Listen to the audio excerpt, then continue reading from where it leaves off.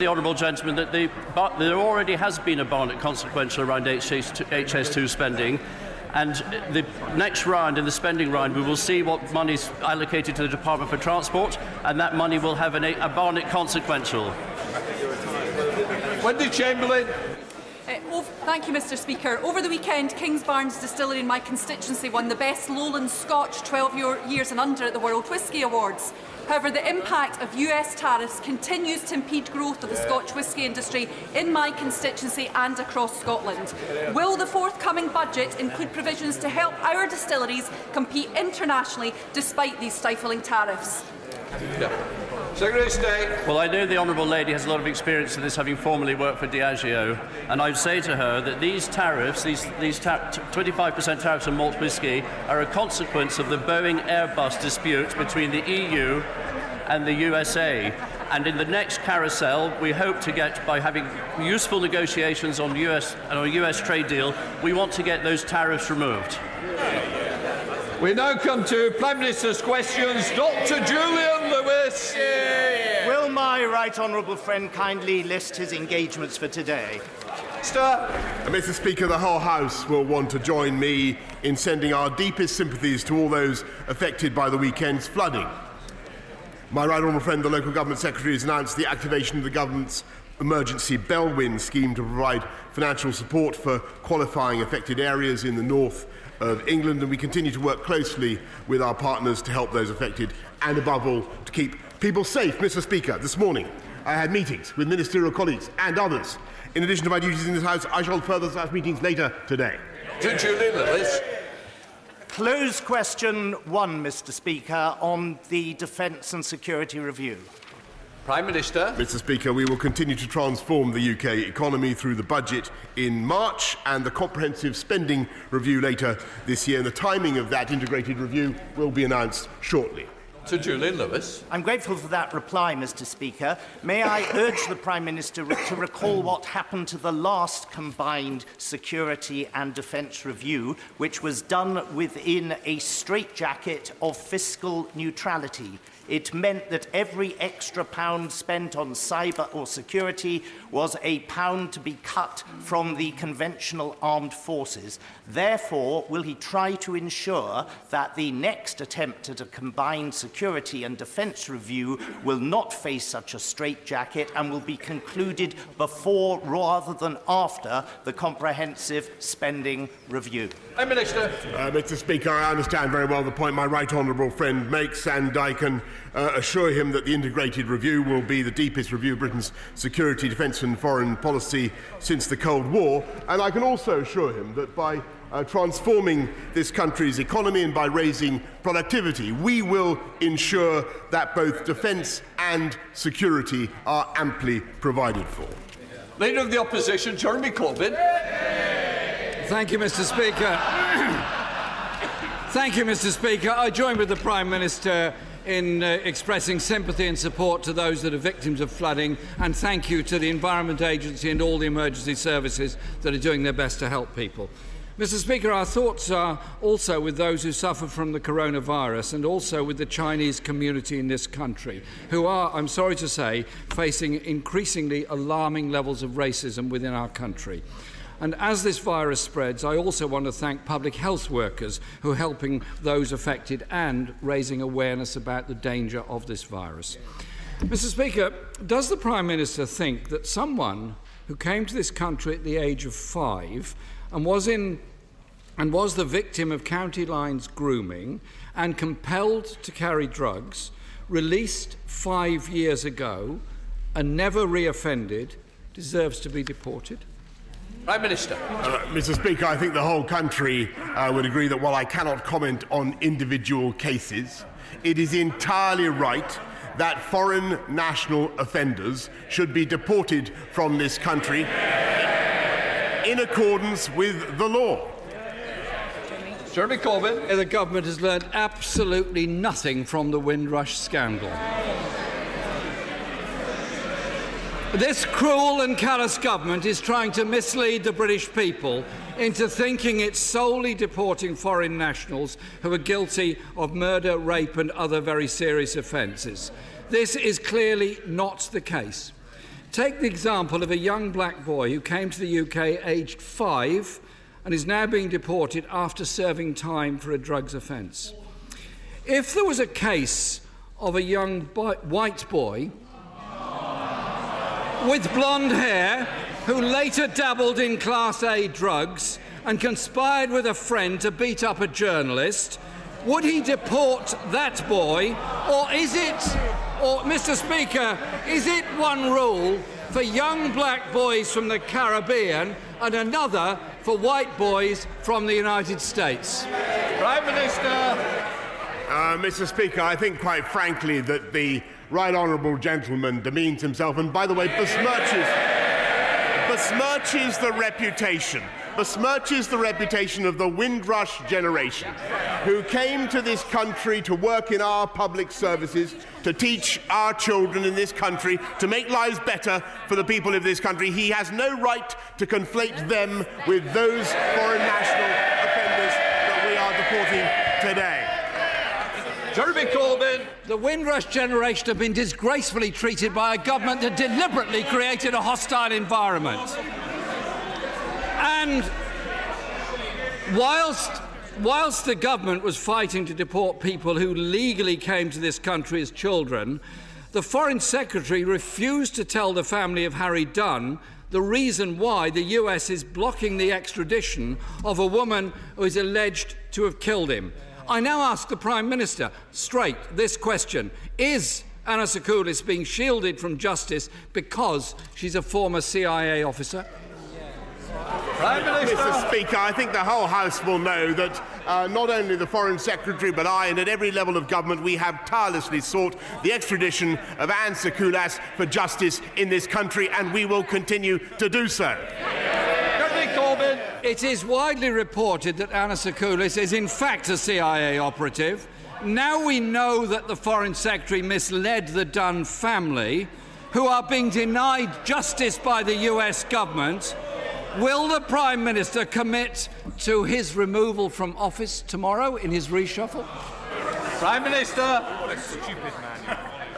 Mr. Speaker, the right honourable gentleman knows very well that the Foreign Office have been told that Anna Sokoulis was notified to the UK government as a spouse with no official role. And we will continue without fear or favour to seek justice for Harry Dunn and for his family. And we will continue to seek the extradition of Anna Sokoulis from the United States.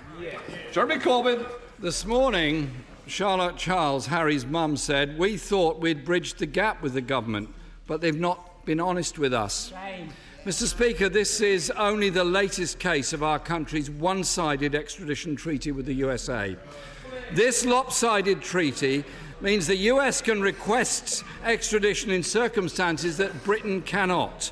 While the US continues to deny justice to Harry Dunn, will the Prime Minister commit today to seek an equal and balanced extradition relationship with the United States? Prime Minister. Mr. Speaker, to be frank, I think the honourable gentleman has a point in his characterisation of our extradition arrangements with the United States, and I do think that there are elements of that relationship that are unbalanced, and imbalanced. I certainly think that it is worth looking at, but that is totally different from the case of Harry Dunn and Anna Sokoulis, and we continue to seek the extradition of Anna Sokoulis to face justice in this country. Jeremy Corbyn. Mr. Speaker, it's everything to do with the relationship with the USA that Anna Sokoulis has not been extradited back to Britain because the US refuses to do it because of this lopsided treaty. I'm glad the Prime Minister at least acknowledges that.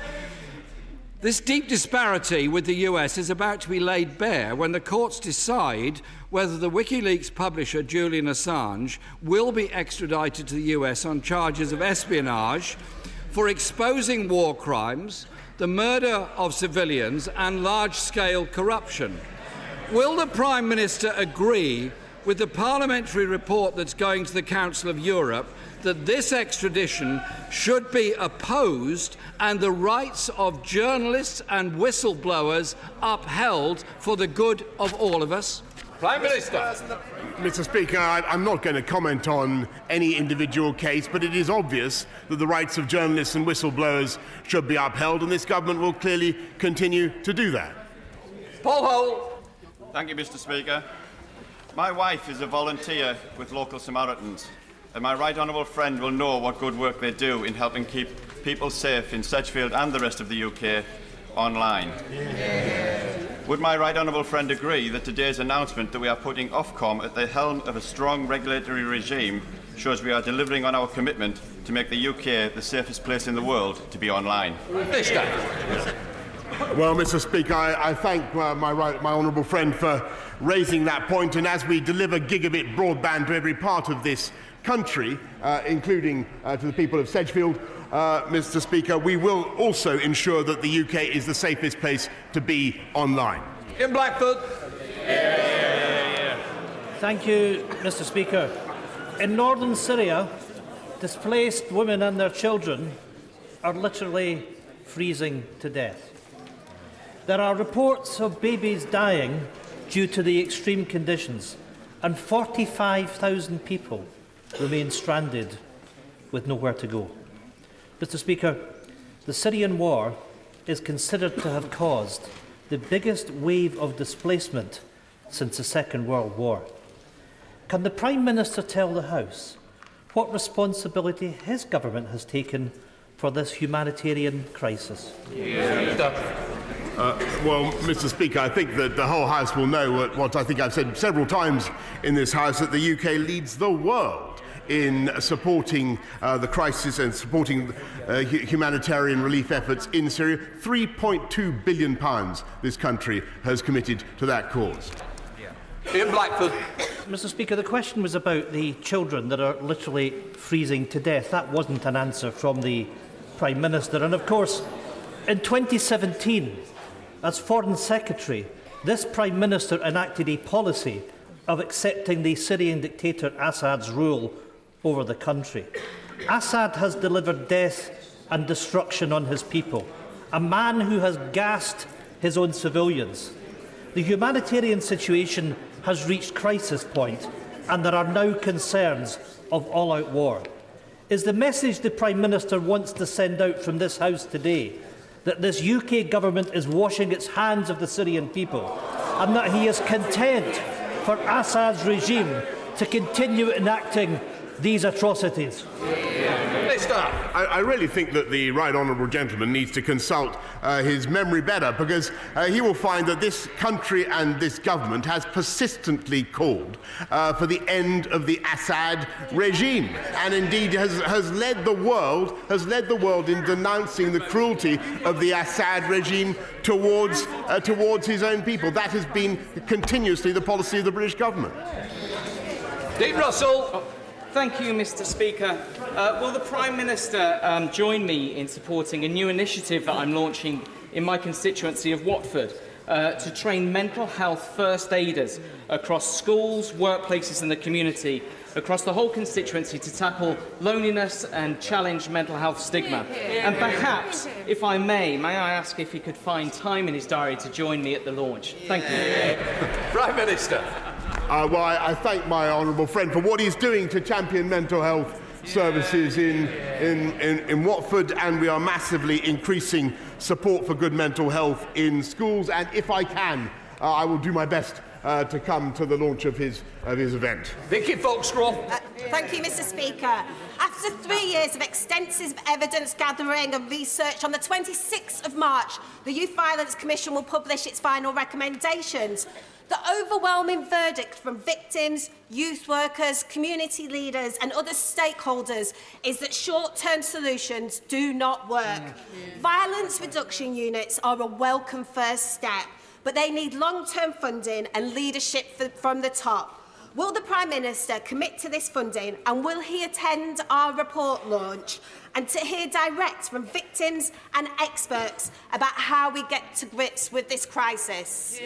Prime Minister. Mr. Speaker, I do think that she's right that you've got to do both, and that's why we're also putting £200 million into the Youth Endowment Fund, as well as supporting violence reduction units. But we're also, Mr. Speaker, putting 20,000 police on the streets of this country and giving them the powers which that gentleman opposes to take knives off the streets with stop and search. Henry Moore. Thank you, Mr Speaker. The Prime Minister has made transport connectivity a main priority for this government. Would he agree with me that connecting my constituent of Southport with Preston through the Burscough Curve link would not only give my constituents greater access to the rail network, but would help us to unleash our economic potential? Prime Minister. Well, look, I congratulate my honourable friend on what he's done and to campaign for the restoration of the Burscough curves, and it sounds to me like a great idea. And I will make sure what he needs to do is put forward a costed business plan, and I'm sure my right honourable friend, the Transport Secretary, will be looking at it very carefully. Sharon Hodgson. Thank you, Mr Speaker. Does the Prime Minister agree with me and 10,800 of my constituents who signed petitions that the building of a gasification plant in Washington would be terrible for the people of Sunderland due to the public health concerns, air quality, and would indeed be a blot on the landscape of Sunderland, that now is a frequent visitor to Sunderland? I'm sure he shares my concerns on this matter, and will he therefore support me and my constituents who oppose the building of this plant? Prime Minister. Well, Mr Speaker, I will certainly look into the matter that she raises, and we will make sure, of course, that if there is a problem with the gasification plant that she described, that Sunderland continues to prosper and to lead the UK economy. Bill Levy. Thank you, Mr Speaker. Blyth has the potential to become one of the most strategically important ports in the UK for the export of renewable technology as well as wind turbines.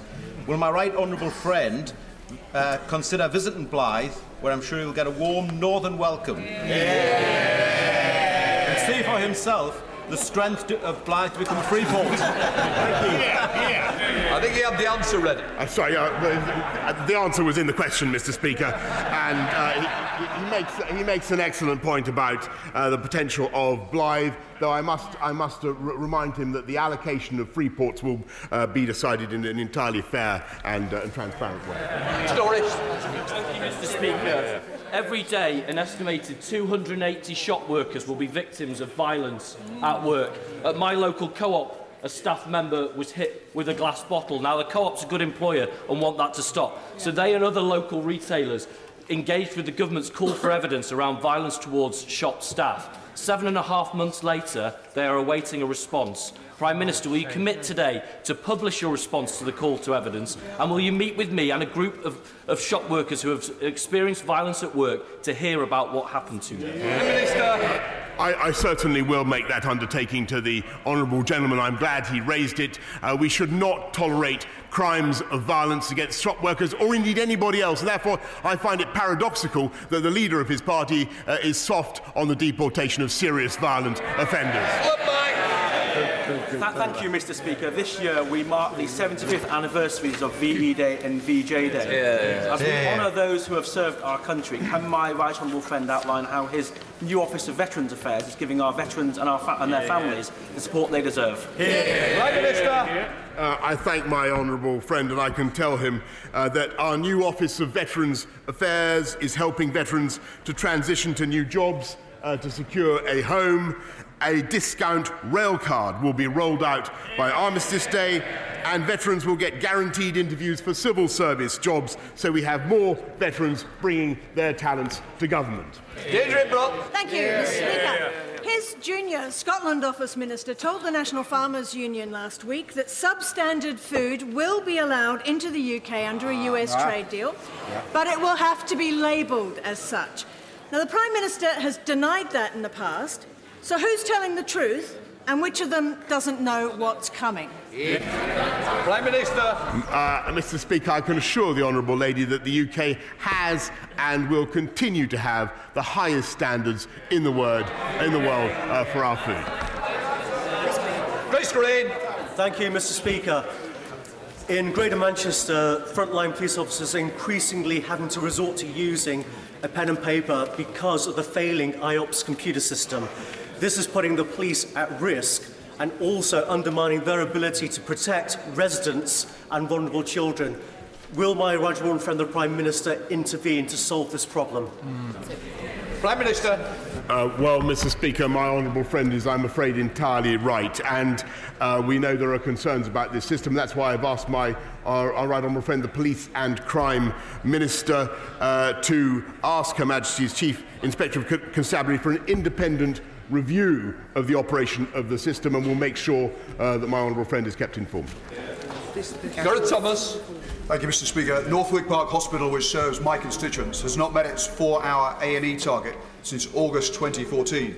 It's been starved of capital investment, is short of ITU beds, and is expected to have close to a £100 million deficit by the end of the financial year, one of the highest in the NHS. When can the Prime Minister expect Northwick Park to receive a little government love and attention? The Prime Minister. Mr. Speaker, as the honourable gentleman raises an important point, but as you will know, the highest number of people ever attended A&E in this country last month, 2 million people. The demand is exceptional. I pay tribute to the work of NHS staff, and we are responding in this government, as he knows, with a record investment in the NHS, £34 billion, and we are recruiting the nurses, 50,000 more of them, that will help to deal with that crisis. Imran Nabad Khan. In the last week, Storm Kira has wreaked havoc along the whole of West Yorkshire's Calder Valley, affecting the constituencies of members across the House. Would my right honourable friend, the Prime Minister, seek to find time to visit my constituency, where Horbury Bridge, the place at which onward Christian soldiers were penned, has been acutely affected, and see for himself the terrible damage done to people's homes, lives and businesses? Will he tread where the saints of our communities and emergency services have trod, and continue to toil undivided towards recovery? Prime Minister. Yes. Mr. Speaker, I obviously pay tribute to the emergency services for what they are doing in my honourable friend's constituency and indeed in all the flood affected areas. As he knows, we have activated the Bellwyn scheme to protect homeowners. We're putting £4 billion into flood defences, and I certainly will do what I can to take up his offer to visit his constituency and see the scene for myself. Kirsten Oswald. Thank you, Mr. Speaker. The new daily allowance for the unelected and unaccountable peers being stuffed into the House of Lords by the Prime Minister is set to rise to £323. Yep. The monthly allowance for a single person over 25 on universal credit is £317.82. Listen to the question, Boris. Is that the levelling up the Prime Minister keeps talking about? Prime Minister. Well, actually, I hate agreeing with these people. Actually, I do find that it is odd that the House of Lords has chosen to do that, but it is a decision for them. Holly Latham. Instrumental in getting the ban on trade in ivory in this country. Would he be as equally decisive in getting rid of the trophies coming into this country, imported particularly of endangered animals? Prime Minister. Yes, I thank my honourable friend for what she's doing to campaign against illegal wildlife trading and trophy hunting, and we mean to end the import of trophies hunted elsewhere into this country. Richard Thompson. Thank you, Mr. Speaker. In 2018, Lyubov Chernyukin, the wife of Vladimir Putin's former Deputy Finance Minister, paid £20,000 for lunch with the then Scottish Conservative leader Ruth Davidson, who we believe is soon to be ennobled. Could the Prime Minister remind the House once more why his government is yet to publish the Intelligence and Security Committee's report into alleged Russian interference in UK politics? Prime Minister.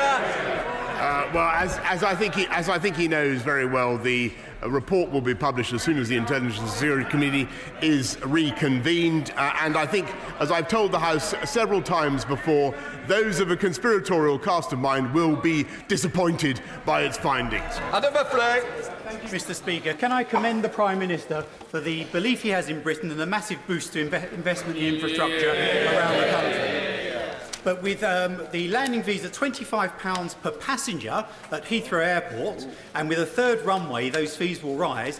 Heathrow Airport will become the least competitive airport on the entire planet.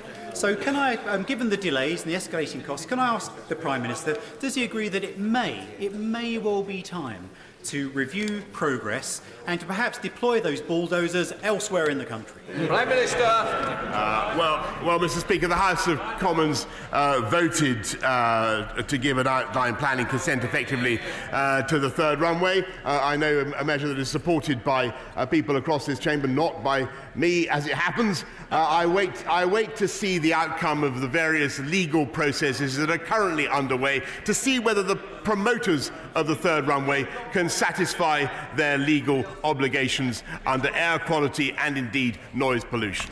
Bridget Phillips. Thank you, Mr. Speaker. Since 2015, the number of GPs working in Sunderland has fallen by 16%, much higher than the national average. After almost a decade of Tory control, our GP services are inadequate and getting worse. Who does the Prime Minister hold responsible for that? Prime Minister. Well, we're of course responsible, and we take full responsibility, but overall numbers are up of GPs, and we are now recruiting 6,000 more, and we're able to do that because we're running a sound economy and investing massively in our NHS across the whole country. Robert Coates. Thank you, Mr. Speaker. As coronavirus hits the headlines every day, would the Prime Minister join me in thanking and paying tribute to the supreme professionalism of those at Public Health England and in my area at RAF Brize Norton for bringing home people who've been affected? Their work is often unremarked, but is the admiration of all of us. Prime Minister. Mr. Speaker, I think my honourable friend puts it absolutely beautifully, and I salute everybody who's involved in bringing home victims and potential victims of coronavirus, the difficulties and the risks that they face, and indeed our NHS, who I think have so far done an outstanding job in preparing and informing the country. Thanks. Sir Edward Davey. When Kevin Simpson's partner of over 12 years died and his 2 children lost their mother, the family received no bereavement support payments at all. Because the parents were unmarried, the law denied that support to the 2 grieving children. Last Friday, the High Court ruled that this breached the children's human rights. So when will the government obey the rule of law and legislate to respond both to that ruling and the similar ruling by the Supreme Court in the McLaughlin case in 2018?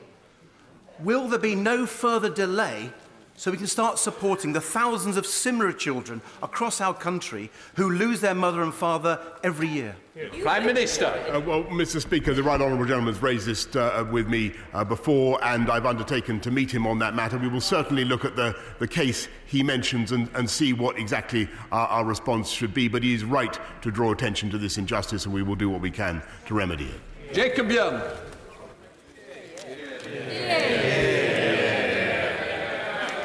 On Thursday last week, 2 people were stabbed in Redcar in broad daylight.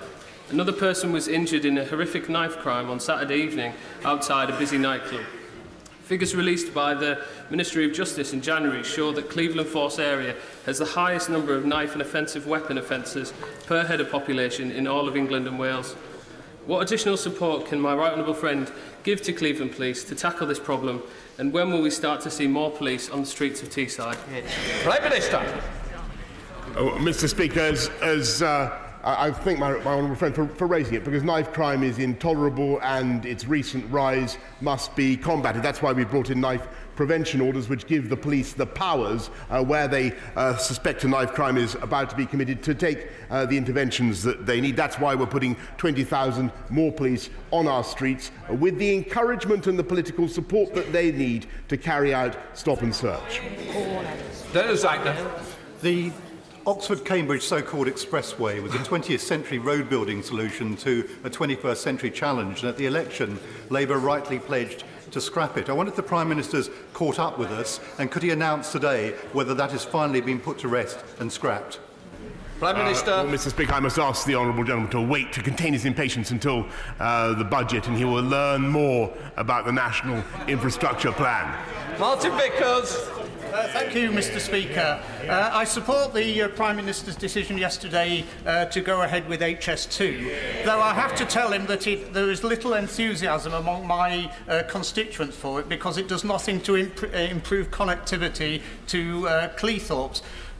to build up enthusiasm amongst the people of Cleethorpes, could I urge the Prime Minister to instruct LNER to reintroduce the direct train service from Cleethorpes through to King's Cross, to make the Gainsborough Brig to Cleethorpes service, which is at present 1 day a week, into a 7-day service, to manufacture the rails at Scunthorpe, and of course to reopen Suggett's Lane level crossing.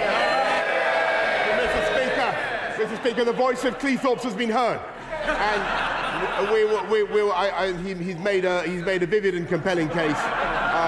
As I stood up to answer, the Chancellor whispered in my ear that we would certainly be looking at it in the infrastructure review. Speaker, the prosperous future of our young people all too often depends on their family well-being and school readiness. That requires investment in early years. Does the Prime Minister regret the Conservative cuts to around 1,000 Sure Start centres, including in my constituency? And will he commit to greater funding and support for early years development, particularly in our most deprived communities? Prime Minister. Well, she raises an important point. That's why we're putting record sums now into early years funding, £14 billion going into education, and it is under this government that you will see the biggest improvements. It's under this government. It's under this government that we have a robust, strong, dynamic economy, the third fastest growing in the G7, and we are able to make those investments in early years precisely because of our sensible management of the economy. Lee Anderson. Thank you, Mr. Speaker. Does the Prime Minister agree with me that the PFI deal signed by the last Labour government to build hospitals like King's Mill in Ashfield at a cost of £1 million a week is nothing short of a national scandal? And can he please ensure that this never happens again? Prime Minister. Yes. Mr. Speaker, it is one of the many scandals of the last Labour government that the PFI deals, from memory, the PFI deals that they did, saddled the taxpayer with £80 billion worth of debts in exchange for £12 billion worth of hospital assets. That's how Labour run government. That's how Labour run the economy. Let's not let it happen again. Ian Paisley. Thank you, Mr. Speaker. Will the Prime Minister bring to an end the sickening outrage of a witch hunt against former police officers who served Ulster through the heat of the Troubles and are now going to face the most odious prosecutions for non-criminal misconduct? That wouldn't be tolerated in this part of the United Kingdom. It shouldn't be tolerated in my part of the United Kingdom. Prime Minister. Mr. Speaker, we will make sure that we give support for all those who face unnecessary prosecution, and I'm well aware of the issue that he raises. Point of order, Barbara Keeley. Mr. Speaker, today the Equality and Human Rights Commission has started legal action against the Department of Health and Social Care for their failure to move 2,200 autistic people and people with learning disabilities out of inappropriate inpatient units. Separately, we have the government's response to the Learning Disabilities Mortality Review, a review that has shockingly found that people with learning disabilities are dying on average 25 years earlier than the rest of the population. It seems that improving care for people with learning disabilities and autistic people is not a priority for this government, as we've had no statement in the House on these important issues from the government so far. Mr. Speaker, have you had an indication that a minister plans to make a statement on these important issues? Can I thank the Honourable Lady for giving me notice on this important matter, but I would say it's not a point of order for the Chair. It is for government departments to make statements, and I'm sure that people will have listened to what the honourable members had to say, but it is certainly not for me, but for others to come forward with a statement. Right. If not, we now go to business of the day. It's the Terrorist Offenders Restriction of the Early Release Bill, business of the House motion. I should inform the House that I've selected a manuscript amendment to the motion